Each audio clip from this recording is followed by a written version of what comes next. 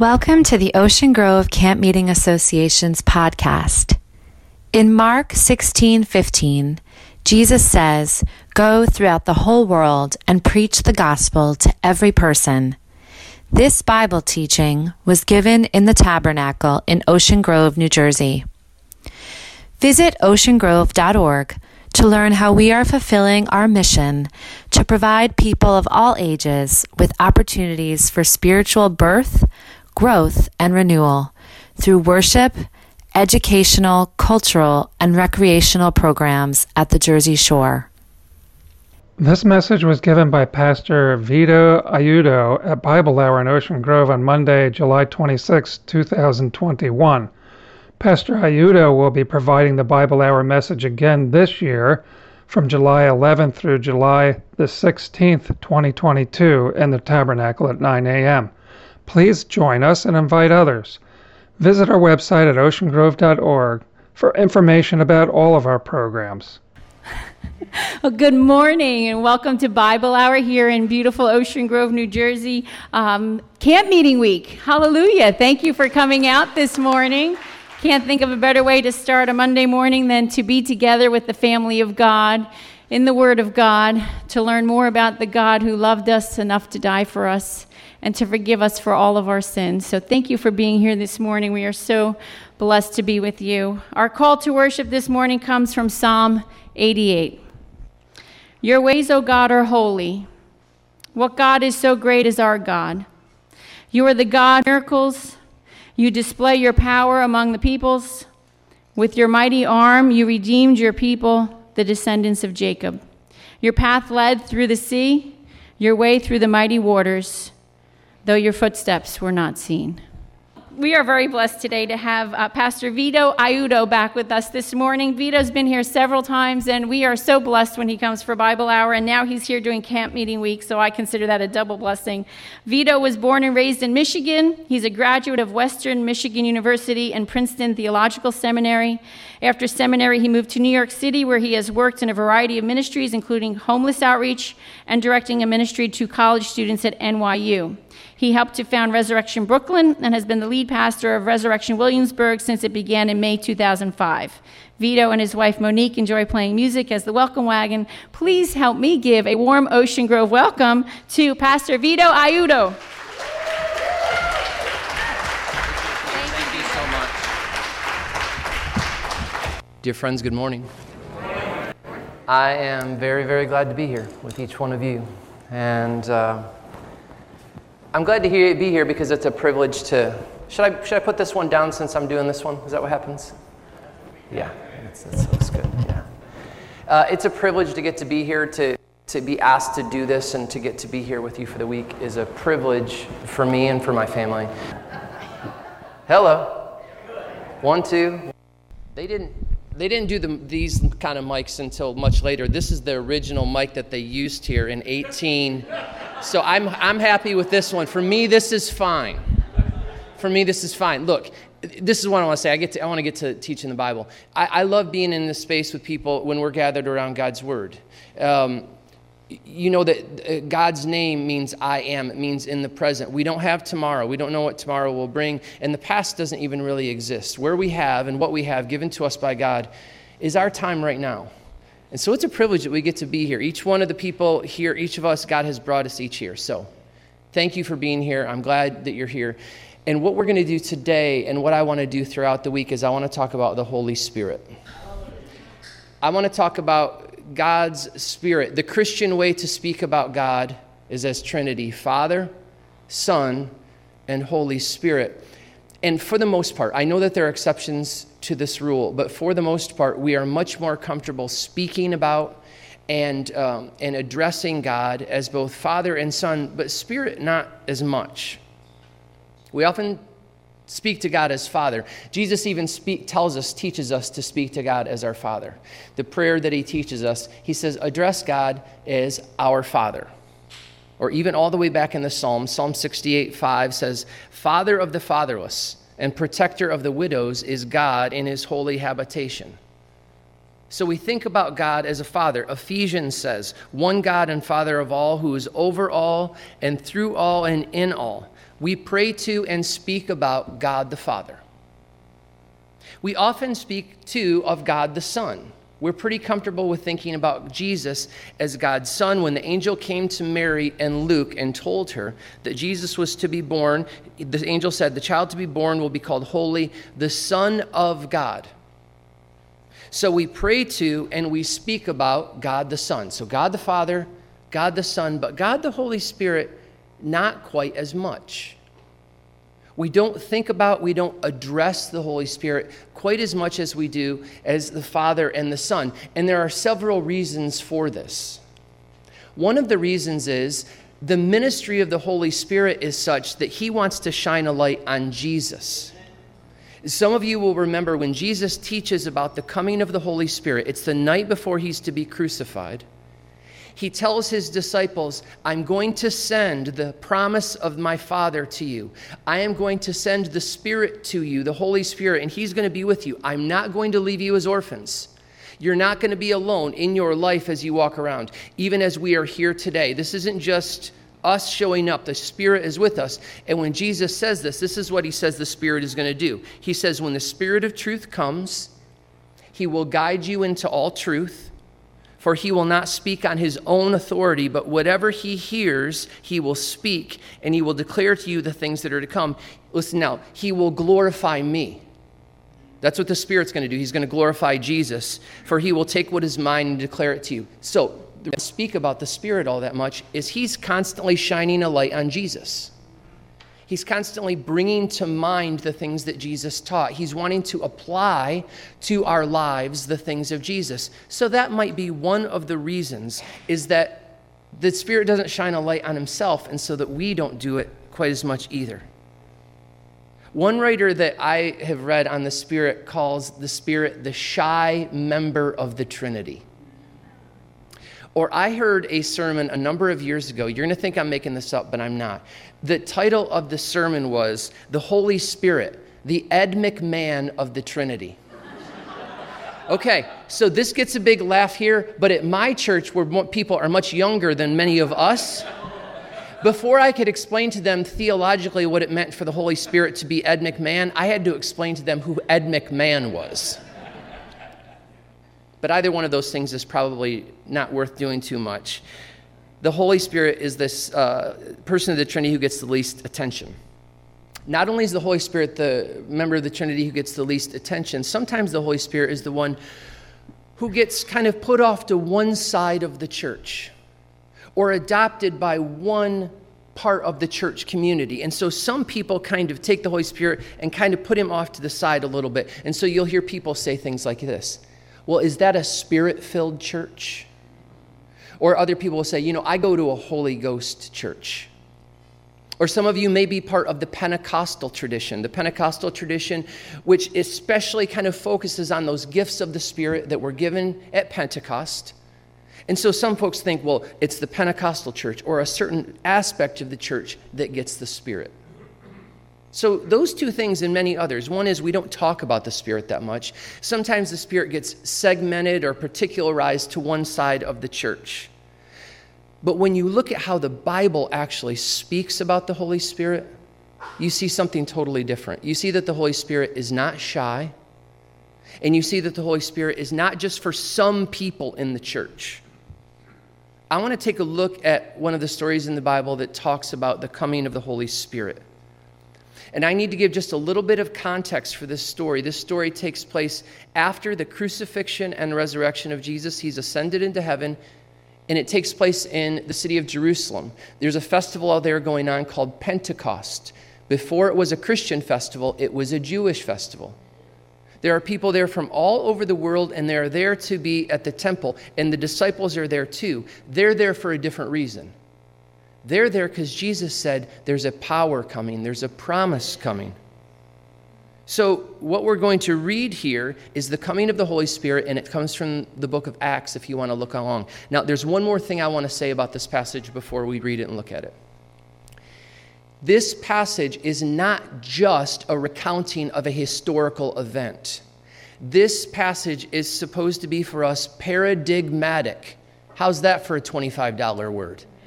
Paradigmatic simply means this. It means when we read this passage, it should set a paradigm for how we see the Spirit coming in our lives.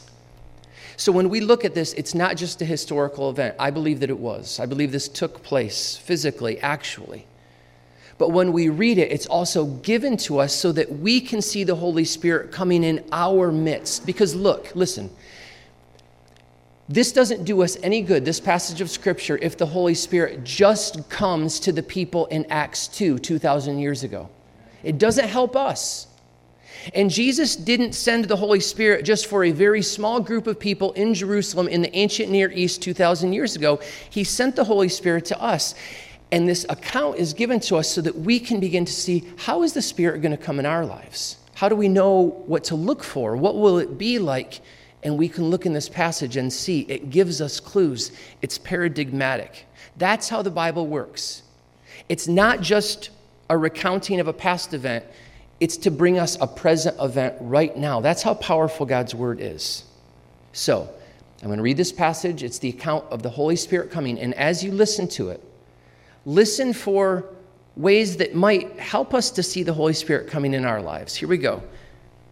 Book of Acts chapter 2, beginning at verse 1. When the day of Pentecost arrived, they were all together in one place. They were the disciples. They're scared. They're worried. They're pretty sure Jesus has been raised. They saw him when he was ascended into heaven. But Matthew tells us that they were still doubting. They're there. They're waiting. They're praying. They're worrying. And suddenly there came from heaven a sound like a mighty rushing wind, and it filled the entire house where they were sitting. And divided tongues as of fire appeared to them and rested on each one of them. And they were all filled with the Holy Spirit and began to speak in other tongues as the Spirit gave them utterance. Now there were dwelling in Jerusalem Jews, devout men and women from every nation under heaven. These are the people that are there for the festival. And at this sound, the multitude came together, and they were bewildered because each one was hearing them speak in his own language. And they were amazed and astonished, saying, "Are not all these who are speaking Galileans? And how is it that we hear, each one of us, in his own native language? Parthians and Medes and Elamites and residents of Mesopotamia, Judea and Cappadocia, Pontus and Asia, Phrygia, Pamphylia, Egypt, and the parts of Libya belonging to Cyrene, and visitors from Rome." That was basically the whole known world that they would have known of. Both Jews and proselytes, Cretans and Arabians, we hear them telling in our own tongues the mighty works of God. And all were amazed and perplexed, saying to one another, "What does this mean?" But others mocking said, "They're filled with new wine." But Peter, standing with the 11, that's the disciples, the apostles, lifted up his voice and addressed them, "Men and women of Judea and all who dwell in Jerusalem, let this be known to you and give ear to my words. For these people aren't drunk as you suppose, since it's only the third hour of the day. But this is what was uttered through the prophet Joel. And in the last days it shall be, God declares, that I will pour out my Spirit on all flesh, and your sons and your daughters shall prophesy, and your young men shall see visions, and your old men shall dream dreams, even on my male servants and my female servants. In those days I will pour out my Spirit, and they shall prophesy, and I will show wonders in the heavens above and signs on the earth below, blood and fire and vapor of smoke. The sun shall be turned to darkness and the moon to blood before the day of the Lord comes, the great and magnificent day. And it shall come to pass that everyone who calls upon the name of the Lord shall be saved." Amen. Dear friends, this is God's word. It is absolutely true, and it's been given to us in love. Would you please pray with me? Dear God, please speak now your word. By your Holy Spirit, apply this to our lives. Be with those here today who believe in you and your Son and follow you. Be with those here today who do not believe in your Son and do not follow you. Be with those of us who are in between, who are trying, who are struggling. Be with those today who are joyful. Be with those today who are in despair. Be with each one of us and meet us where we're at. Help us to know that you love us and help us to love you back. And we pray this in Christ's name. Amen. All right. This passage is paradigmatic. I want to show you some things that will help us, I believe, to see how the Spirit comes for us. I'm going to read through a couple of these verses, and I'm going to ask you some questions as to what this passage is saying. This is a little bit of a primer on trying to discover what the Bible says. Listen to this. When the day of Pentecost arrived, they were all together in one place. And suddenly there came from heaven a sound like a mighty rushing wind and filled the entire house. Did it fill some of the house or all? All, okay? Verse 3, divided tongues as of fire appeared to them and rested on each one of them. Did it rest on some of them or all? All. You can see where this is going, right? All right. They were all filled with the Holy Spirit and began to speak in other tongues as the Spirit gave them utterance. Were some of them filled with the Holy Spirit or all? All. Now there were dwelling in Jerusalem Jews, devout people from every nation under heaven. This was all the world they knew. Part of the world or all? All. And at this sound, the multitude came together and they were bewildered because each one of them was hearing them speak in their own language. Did some people hear the great deeds of God spoken to them or all? Okay. The Spirit falls on all. This Holy Spirit is not shy. The Holy Spirit does not come for some part of the church, but not other parts of the church. The work of the Holy Spirit is not partial or limited or qualified. The work of the Holy Spirit is not restricted, incomplete, or imperfect. The work of the Holy Spirit is not sectional, fractional, half done, or halfway. The very best way for you and I to understand the Holy Spirit and how he comes to us, the work of the Holy Spirit, who he comes to and what he comes to do, is to use the word that you all used over and over and over, the word that comes from the scriptures, which is the word all. And Peter says it again when he quotes the prophecy of Joel. In the last days it shall be, God declares, that I will pour out my Spirit on all. So, I am a Presbyterian pastor. We usually have 3 points in sermons, but I've only got 1 point for you today. And that point is all. I would like it, and please appreciate it if you don't report this to my presbytery. I came to the shore. I preached a 1-point sermon. But this is what my professor, the Reverend Dr. Cleophas LaRue, taught me at Princeton Seminary. He said, Vito, don't preach a 3-point sermon. Don't preach a 2-point sermon. Preach a 1-point sermon. And he's got to be right. He's the Reverend Dr. Cleophas LaRue from Princeton Seminary. Doesn't that sound official and smart and good? So I'm only preach a 1-point sermon, but I'm also only going to preach a 1-point sermon because this is what the text says. And I want my sermons to be biblical. I want to adhere to what the text says. And this text says that when the Holy Spirit came then, and when the Holy Spirit comes now, he came to all. The Spirit falls on all. Now, I'm saying the Spirit falls on all. I want to just be very clear what I mean by fall. I don't mean falling down in a religious meeting. If that has happened, that's fine. What I mean by fall is a lot of times when the scripture speaks about the Spirit falling, it uses water imagery. So when we hear about the Spirit falling like rain on the earth and causing things to grow, things like the fruits of the Spirit, love, peace, joy, patience, self-control, kindness, gentleness. When the Spirit falls on us, it causes us to grow. Or when the Spirit falls on us, it's like water when you wash a baby, when you wash away every dirt, every stain. So when I say the Spirit falls on all, I simply mean the life-giving, joy-giving, hope-making Spirit of love and truth that comes down on all. Now just think for a moment here. I'm getting ahead of myself, but I can't help it. Who has the Spirit fallen on in this room? All. Okay, it's going to be hard for some of you to believe that. Some of you are going to look around and think, I know that the Spirit has fallen on other people in a different way than he's fallen on me. I know that I'm not sure he's come on me. I don't talk like the person that I hear talking about the Spirit. I don't pray like that. I feel dark sometimes. I don't even know if I believe. But the Spirit falls on all. Let's just bookmark that. But I want to say that every single one of the people here, the Spirit falls on all. So now that we have this word, which is paradigmatic for us, it helps us to see how the Spirit's going to come. Let's now apply it in any number of ways. This is the tricky way that you can get actually more points in the sermon. How does it apply in different ways, this 1 point? First, when it says the Spirit falls on all, it means the Spirit falls on all places. Verse 2 says, "Suddenly there came from heaven a sound like a mighty rushing wind, and it filled the entire house." Now, there's an image here that the scripture uses sometimes, but I'm even going to kind of run with it a little bit more. The scripture talks about the church as like a house, a household. And here, this picture of all the disciples, they're together in a house, and what are they doing? They're praying, and they're singing, and they're worshiping, and they're worrying. The picture here is of a church. And all the disciples are there, and that building is like a representation of the church. Are you with me? Okay, so the Spirit falls on everyone in the church, and it falls everywhere. It doesn't fall on just a select group of people. It falls in all places.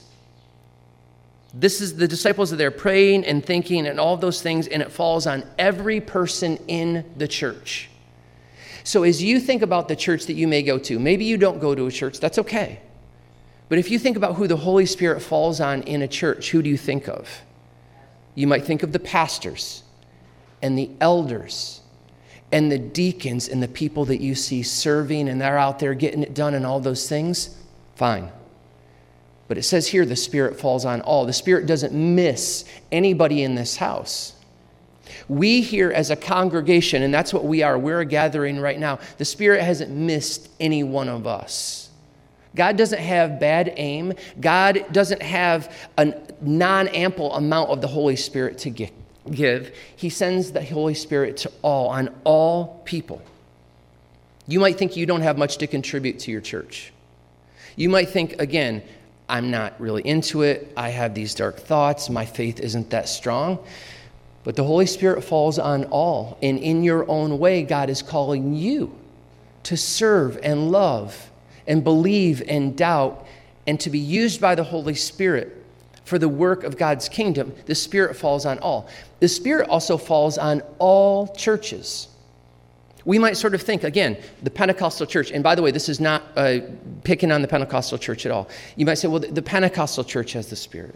Or you might say, this church is growing. There's some churches that are growing in New Jersey. The Spirit must really be at that church. Yeah, that's right. But the Spirit falls on all churches. The Spirit falls on churches that are more conservative than the church you go to. And the Spirit falls on churches that are more liberal or progressive than the church that you go to. The Spirit falls on churches that are bigger than the church you go to and smaller. The Spirit falls on Orthodox churches and Roman Catholic and storefront non-denominational church. The Spirit falls on all, and we should expect that the Spirit is working in all of the areas of the church, even the ones that we disagree with. And why is that? Because we want to be nice? No, it's because the Spirit falls on all. So the Spirit falls on all places in the church. But does the Spirit fall just on the church? No. No, and you see that in this passage. The Holy Spirit falls on those who are in the house. But then what happens? Imagine right now, if this is our church, imagine if God created a supernatural spring of water right here in front, and the water began to gush out. Could we keep it here in this building? Not a chance. But the Holy Spirit is infinitely more powerful and dynamic and vibrant than physical water. And the Holy Spirit is planted in that building, and then it drives people out. You see, they go out into the streets, and they begin to speak about where God is and about what God is doing. So the Holy Spirit is falling in all places, not just in the church, but also outside of the church. You should expect, each one of us should expect the Holy Spirit when we leave the church. Sometimes when you show up to church, you do what I do, which is you say, oh man, this is a good day. The Spirit is going to speak. You come through those doors, the Spirit is going to speak here. He's going to build me up. Yes. But you and I should be thinking that about every room that we step into. Not just the church room, but when you walk into any place. Do you think the Holy Spirit is nervous about being any other place in the world? Do you think he's just careful? He wants to be in here? This is nicely new and painted. I appreciate it. But the Holy Spirit is not nervous about going out into the world. The Holy Spirit created the world. You go back to Genesis, and there you see the Father hovering. And there you see the Word about to speak things into creation. And it also says in Genesis that the Holy Spirit is right there. The earth was without form and void, and darkness was on the face of the deep. And who's there? The Spirit of God was hovering over the face of the waters. Psalm 33:6 says, the Spirit is at work in creation. By the word of the Lord the heavens were made, and all the hosts of them by the Spirit of his mouth. So the Spirit made all things. He made all places in creation. So you can bet wherever you go, he's going to be there. And I know, though, that it's just natural. There are going to be certain places that you're going to feel the Spirit more. There are going to be certain places that you're going to think, this is where the Spirit is residing. Everybody has those natural inclinations, and I do too. I live in New York City, and I love the churches of New York City. A lot of them have their doors open around the clock. It could be the really big cathedrals, or it could be those small storefront churches. And whenever I walk by a church, I always try the handle. And whenever I go in, there's something that feels holy to me. There's something that feels holy to me around this place. I'll go into sometimes when the doors are open, let myself in, and it feels like the Spirit is there. Amen? That's all right. It's good. But the Holy Spirit just doesn't stay in the church. The Holy Spirit isn't all the places you go to. Now, just in the same way that you have in your mind, you could bring to mind places that you might go on vacation, or churches that have meant a lot to you, or places that just feel sanctified, and you think that's where the Spirit is. The same way that you think that, there are certain places that you think the Spirit's not here. I don't think so. I don't think the Spirit's here. There are certain places, it might be your workplace. It just feels, it's not here. It's not here. It might be in the hospital room. Oh, it's scary there. It's hard. It might be on the beach. You just think, this is I'm done with Bible Hour. I'm on the beach now. There are certain places that you're going to think the Holy Spirit's not here. But the Holy Spirit is in all places. And so we should expect the Holy Spirit to be pushing us and pulling us, reassuring us, loving us, changing us, just maybe even a little bit in all places, all the places that you go, all the places that you might not even expect the Holy Spirit to be. The Holy Spirit is even in places that aren't even places. Like over the last 12 to 16 months, we have all spent a lot of time in Zoom. That's not a place, but the Holy Spirit's there. On all those little screens, the conversations that we have. You ever want to check out? Where do you go?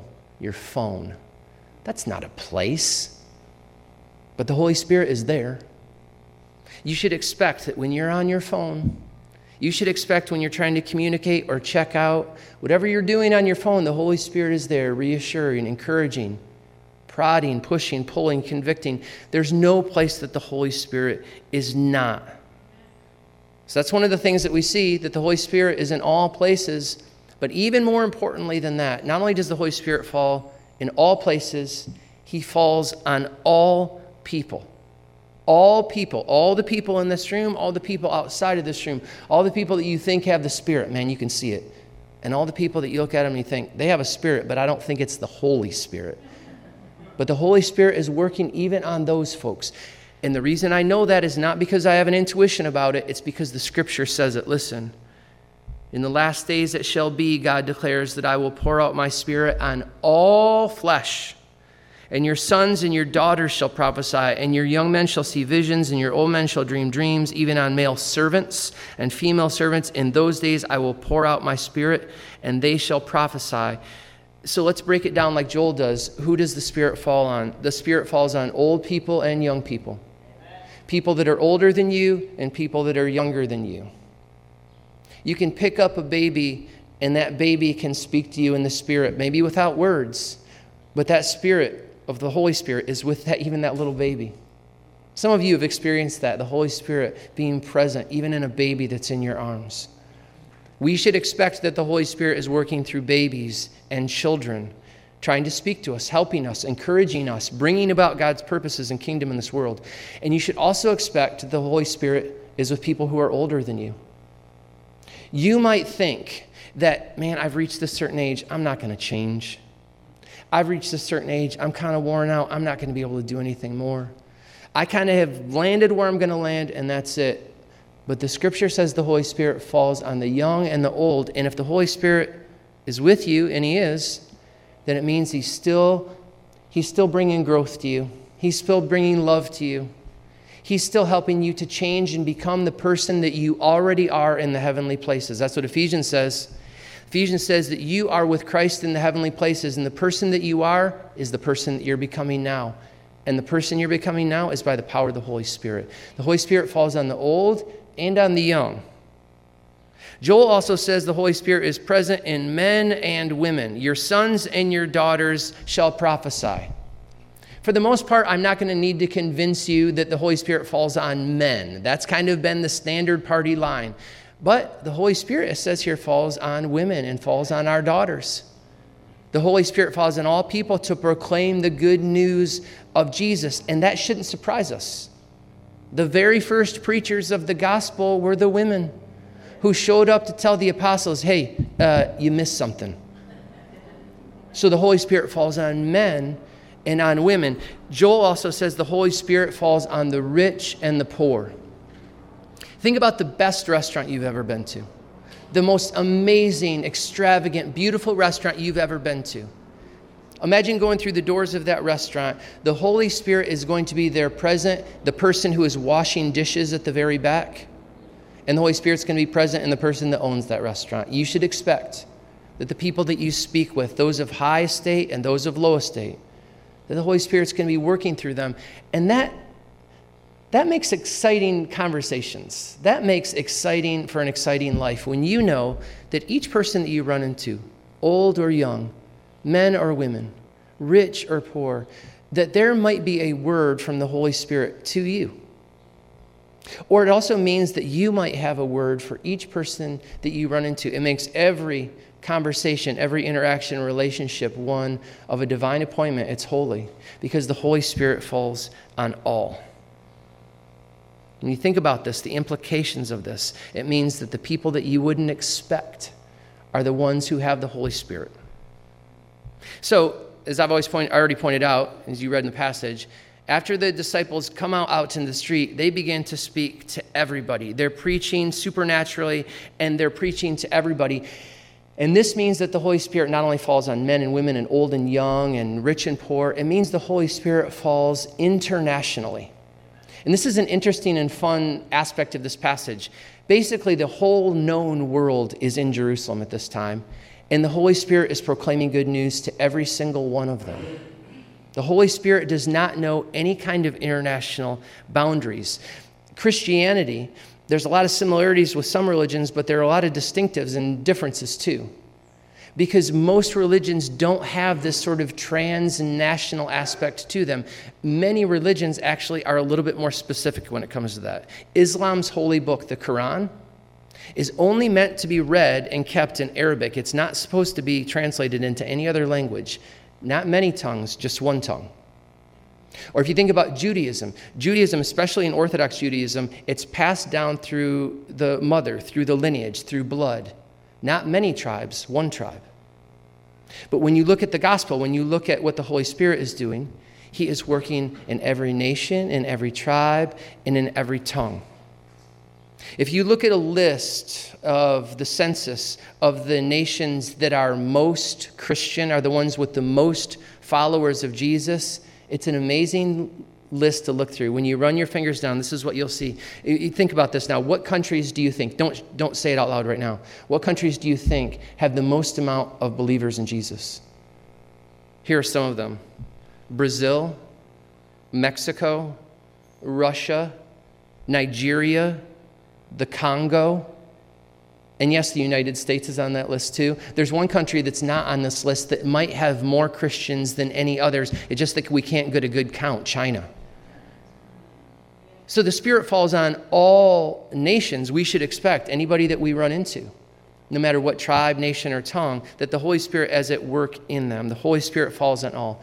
The Holy Spirit even falls on people who aren't religious. Now think about this. There are a lot of people there for the Jewish festival. But I'm going to make a guess here. You don't have to take this as gospel, but I'm going to make a guess. I'm going to make a guess that not every single person in Jerusalem at this moment is there for the festival. I think that's a good guess. It's a little conjecture. But I'm going to make a guess that not every single person there in Jerusalem is a believer in the God of the Bible. And if that's the case, it means that the Holy Spirit speaks to you even if you're not a believer. It means that the Holy Spirit is speaking to you even if you don't adhere to a particular religion. People who are not Christians, people who are not religious, the Spirit comes to them too. And the Spirit does not come to people to make them religious.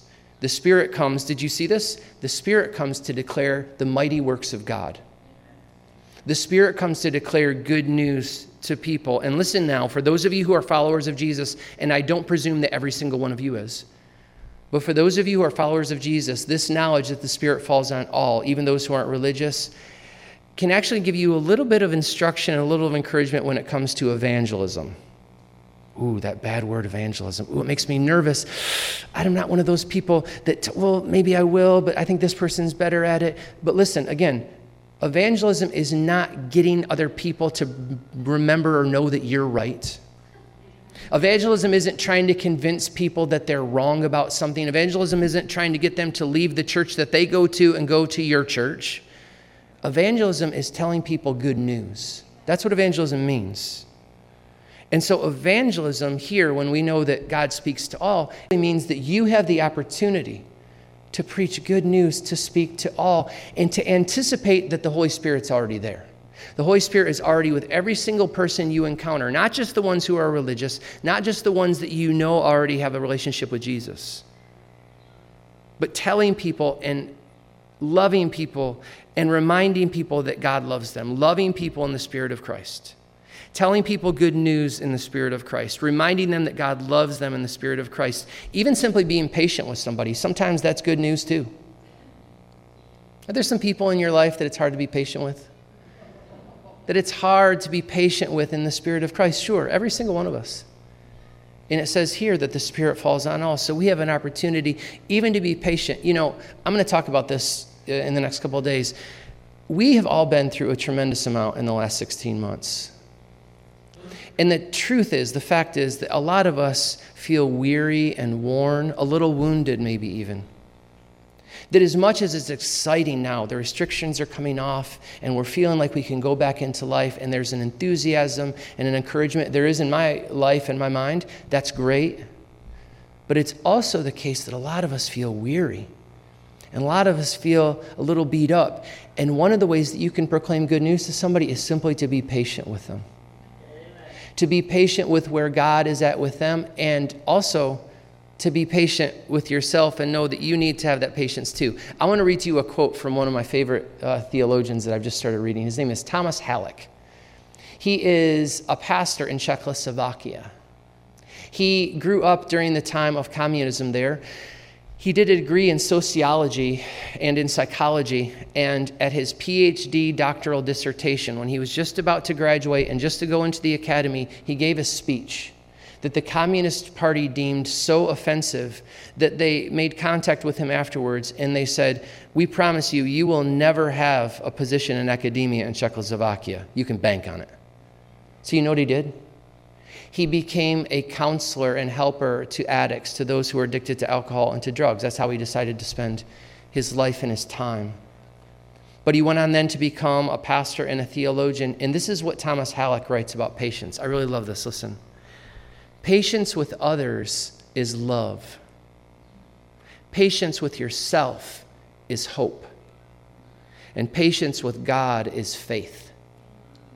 Patience with others is love. It's accepting people where they're at, knowing that God is still working on them. You're going to love them anyway. You're not going to wait until they become what God wants them to be. You're going to love them anyway. Patience with others is love. Patience with yourself is hope.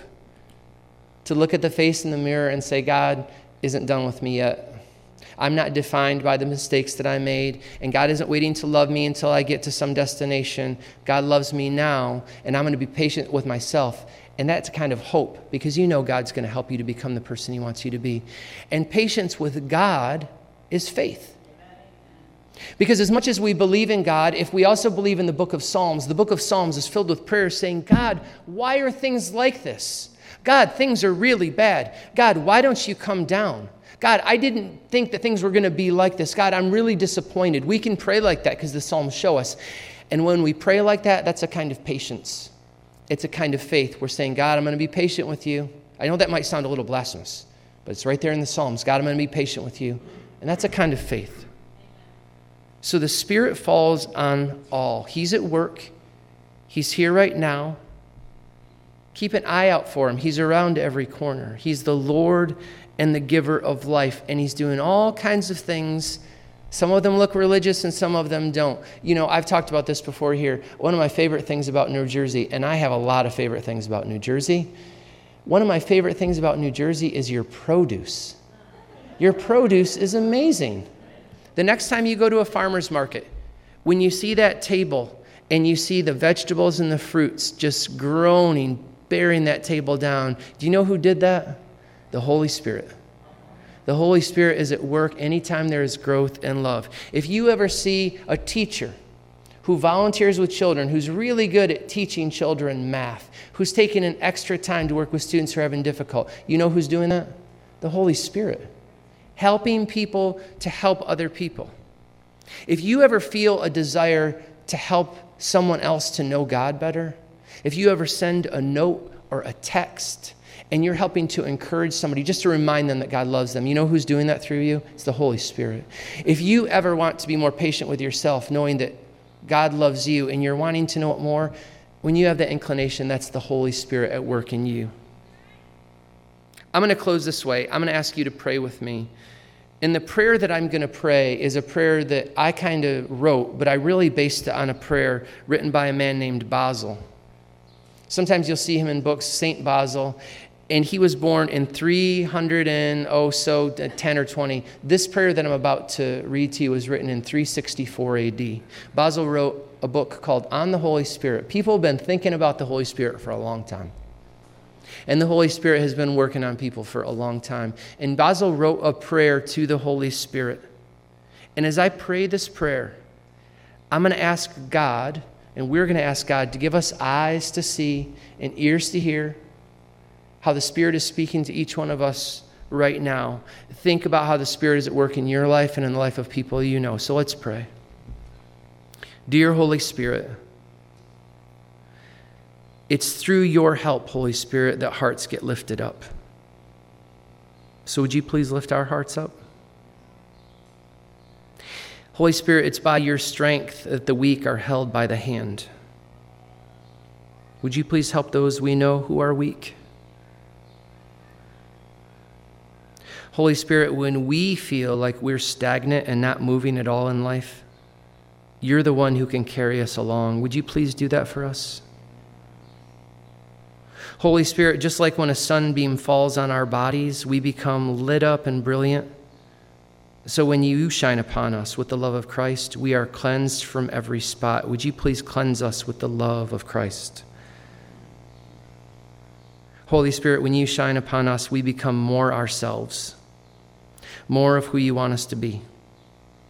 Would you help us to become more of who you want us to be? But Holy Spirit, we know the truth is that you love us just as we are now. And for this we thank you, and we thank you in Jesus' name. Amen.